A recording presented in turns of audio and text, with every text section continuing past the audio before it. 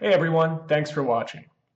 If you'd like to see more HemiSync podcasts, such as Episode 8 with Dean Radin, podcasts that aren't necessarily associated with any particular HemiSync product, but simply feature fascinating guests and subjects associated with the frontiers of consciousness research and understanding, please consider joining our exclusive Patreon page and get some great discounts on HemiSync products in the bargain.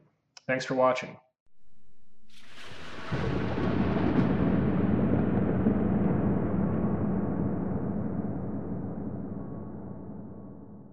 So we are back to discuss your fourth HemiSync album. And just to recap for folks that might be new, if you want more background on Suzanne and the first couple of albums, please reference episode 5 of the podcast, as well as the Q&A that we did for working with your guides. But again, to recap, the first album was called The Training Ground, which was really just teaching people to learn to recognize and experience expanded states of awareness, mostly in the alpha and theta range. We followed that up with Building the Power, which was designed to raise your vibratory frequency so that those in the non-physical can see our energetic signatures and say, hey, what's going on with that one? You know, that person's waking up. Let's pay attention to them. And so that's what makes connection possible. And then the third one was working with your guides. And so there we were improving that connection so that we can receive teaching, assistance, support. And it's always a pleasure and a thrill to come back to you because we never know when we've recorded the last one with you, do we? We just kind of do them as you get them. That's right. I used to, when I was in the Navy, it was all about setting goals and having a plan, especially when I was aide to the chairman. You had to know what was coming next all the time. And then I got out of the Navy, and for a short period, I facilitated strategic planning sessions with CEOs. And these days, I just flow with whatever spirit brings forth in the moment. I mean, I have goals, but they're just so nebulous these days because what spirit brings forth is always so much better than I could ever plan. Yeah, I've actually gone through a similar type of progression, so that's interesting to hear about that. But this fourth one that has come to us is called Making the Connection. Can you tell us a bit about it? What's behind it? What's the purpose? Just as with the previous 3 series in the series, Garrett, this one was guided and dictated by my team of guides in the spirit world, by Sanaya. So their words became my words, as I said, in the studio to bring this to fruition. But this is all about actually connecting with any level of higher consciousness. So not just loved ones who have passed, although what a blessing that is when we can tune into our loved ones across the veil. But you want to connect with guides, with masters, with your own higher self, with the all that is. If we surrender and let what is supposed to happen, happen, this recording provides a beautiful conduit to facilitate that. Lovely. And so in terms of the types of experiences we can have, we're reminding people that they're more than their physical body.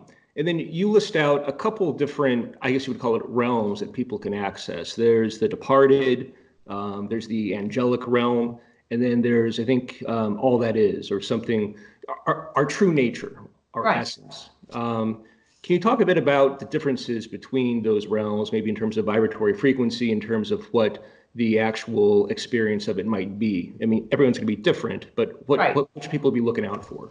I think it's so important that we not keep ourselves in these little boxes. The more I recognize where my limits are, the more awesome the connection becomes. So we call this mediumship. That's connecting with loved ones who have passed, but making the connection. It's really great if all of you listening realize that you are spirit in a human form right now, spirit being synonymous with consciousness. And so you are actually limitless. We're in a very limited body right now, but these HemiSync recordings help us get to our limitless nature. So there is a difference in vibratory frequency between what we might refer to as different levels, loved ones who have passed, the masters, certainly the all that is exactly that. That's the complete openness. But this is what I would call the human lineage, that line that we connect with. But truly, we can have any kind of adventure in consciousness, connecting with other realities when we do this work. But this recording is specifically for that lineage we were talking about. Loved ones who have passed, the masters with whom we're familiar, guides with whom we might not yet have met, and pure consciousness in its true state. Thanks for that. And in terms of some of the keys, you mentioned, I think, 3. There's belief, and we've talked about belief systems, the BS before, Right. And alignment with true nature, and then shifting your focus. Can you just kind of briefly go through those for us? Well, I love how in this series, Sanaya guides us to picture the gear shift on a manual gear shift in a car and realize that when we're walking about in our normal waking consciousness, we're in forward gear. It doesn't matter what gear. We humans want to say, well, is it third gear, fourth gear, third dimension, fourth dimension? It doesn't matter. Just realize that's a focus. That's a gear we're in. And so in the Bless Me method that I bring into all of my recordings, there's this one stage, the first S in Bless Me, where it's about surrendering. And in this particular part of the series, we're shown that that surrendering is literally shifting out of gear into neutral. So it's really just a surrendering that way, shifting out of gear, gliding along, and then with intention, shifting into another reality. Yeah. So I thought that was very interesting because I've listened to these tracks and read the script, over the last several months. But yesterday was the first time that I actually did the exercise kind of in its entirety as, pleasure and not, kind of with a critical ear. And what I'm noticing is that there's more coaching from you on this track. We're really learning how to navigate in these expanded states of awareness. And rather than just kind of accessing them or, raising our energy. And what can happen for folks that are new to this is you can get into these expanded states and you can kind of drift. And so there's a time to be active, right. There's a time to be passive. And what I was noticing is that your voice and your coaching was coming on for what for me at least was just the right time to kind of, remind me to, okay, I need to become active again. Okay, sit back a bit now and, see what's happening and sense. And that was very interesting to me. Can you talk maybe a bit more about that and, how folks should be managing their expectations and, what they should be kind of orienting themselves towards? That's a huge task to manage those expectations. The biggest expectation is not to expect bells and whistles and fantastic adventures every time you attempt to make the connection. We can connect with the all that is in its purest state and simply be. And you might come out of this experience and say, well, nothing happened. Yes, but you experienced pure peace. What else did you experience? Was it a state of no thingness? How often do you experience that in your waking consciousness? Go there often and you'll find more peace when you're here. So that's really key, that spirit knows what they're doing and you'll have just the right connection when you're supposed to have it. And there's also that second track that's much less of the coaching and guidance so that people can have that uninterrupted experience. Yeah. So interesting. And so I guess kind of going back to the belief systems again, and we had mentioned that we're more than your physical body, but you kind of talk about what we actually are, and you describe it sort of as nesting dolls. Can you just talk a bit about that? I thought that was really interesting. Oh yeah, I'm making a note of that because I want to bring it up later with the subject we'll touch on near the end of this. But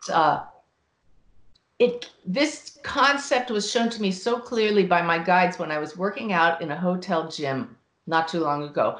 And I'm sitting in one of those machines doing bicep curls, and my reflection was in the mirror in front of me. But because there was a mirror behind me, there were 4 of me. And my guides said, pay attention to this. They snagged me. I talk about snags a lot. When you get that, wait a minute, there's something here, pull the thread. And in this case, it was that closest reflection represents your physical sense. That reflection behind you represents the soul. That reflection behind it, that's you as a pure light being. And the farther back you go, the less solid it appears. We are all of those aspects. Each of us has that, like nested Russian dolls. And the cool thing is, once you start making the connection with higher and different aspects of source, of spirit, more frequently, which we do through these exercises, you get to choose your point of view. The highest point of view is an integrated one. When I sit here and I know I am all of this, that's the goal for all of us. Now, there are times when I have to be so fully focused on my human self that I'm only coming from that point of view. But when you learn that spirit is malleable and we can actually come from our light being nature and make higher choices, or we can connect with somebody else's higher self through making the connection frequently, then life becomes so much more wondrous. It flows. There's peace and the joy that just comes from knowing I am all of this. And that's also a great example of the type of experience that you can start to come to have when you begin to make the connection. And to actually not only have that experience here in the physical, but to recognize it for what it actually is. It's, you're being shown something as opposed to just being at the gym and like looking in the mirror like, oh, there's, it's a different type of insight that is happening. That's right. Your channels are open. That's what it is. That's why I call them snags. What is it that snagged my attention? What snagged me was higher consciousness that I'm so familiar to communicating with, my guides, that you notice that moment, that beautiful teaching could have just gone right by. But the more everybody practices this, making the connection regularly, the snags happen all the time and the synchronicities come one after another. Lovely. And so moving on to something that I think is lovely, but maybe a little bit poignant. This last couple weeks, I know it's been tough for you as we've been kind of bringing this album out into the world because you lost your beloved pet, your dog. And I'm just curious if there are any learnings or experiences you have had in connection with that. The learning is ongoing. That's little Gretchen, my little black dachshund. We didn't know that she was as gravely ill as she was. And we only had 1 week after we learned how sick she was until we had to help her ease her pain and pass to the spirit world on Christmas Day. And my greatest learning is that even mediums grieve. But that was my personal learning at the human level. But the teaching from my guides has been just tremendous. I'll be sharing that in the coming months in all the various channels I have to do that. But I know from making the connection in so many readings that I do as a medium that our pets are with us always. And so what has helped my grieving process so much is the awareness of Gretchen's presence. So we need to change our vocabulary and stop saying you lost her. And we all do that. I don't do it anymore. Because I haven't lost her. I sense her running around here. But the moment, no, not the very moment she passed, I'd say about 10 seconds after she crossed, I was stunned by her presence in the most unexpected way, Garrett. We were sitting petting her, Ty and I, as our beautiful friend Beth from many of my followers know Beth from my book, Wolf's Message. It's Wolf's stepmom. She's a veterinarian. She came to our house on Christmas Day to help us with this challenging thing we had to do to help Gretchen cross. And about 10 seconds after our little baby took her last breath, suddenly I gasped out loud because I felt this joyous burst and I heard the words, "I'm free." In a tone I'd never heard before. And then I felt her run around me like 3 quick circles and it was gone.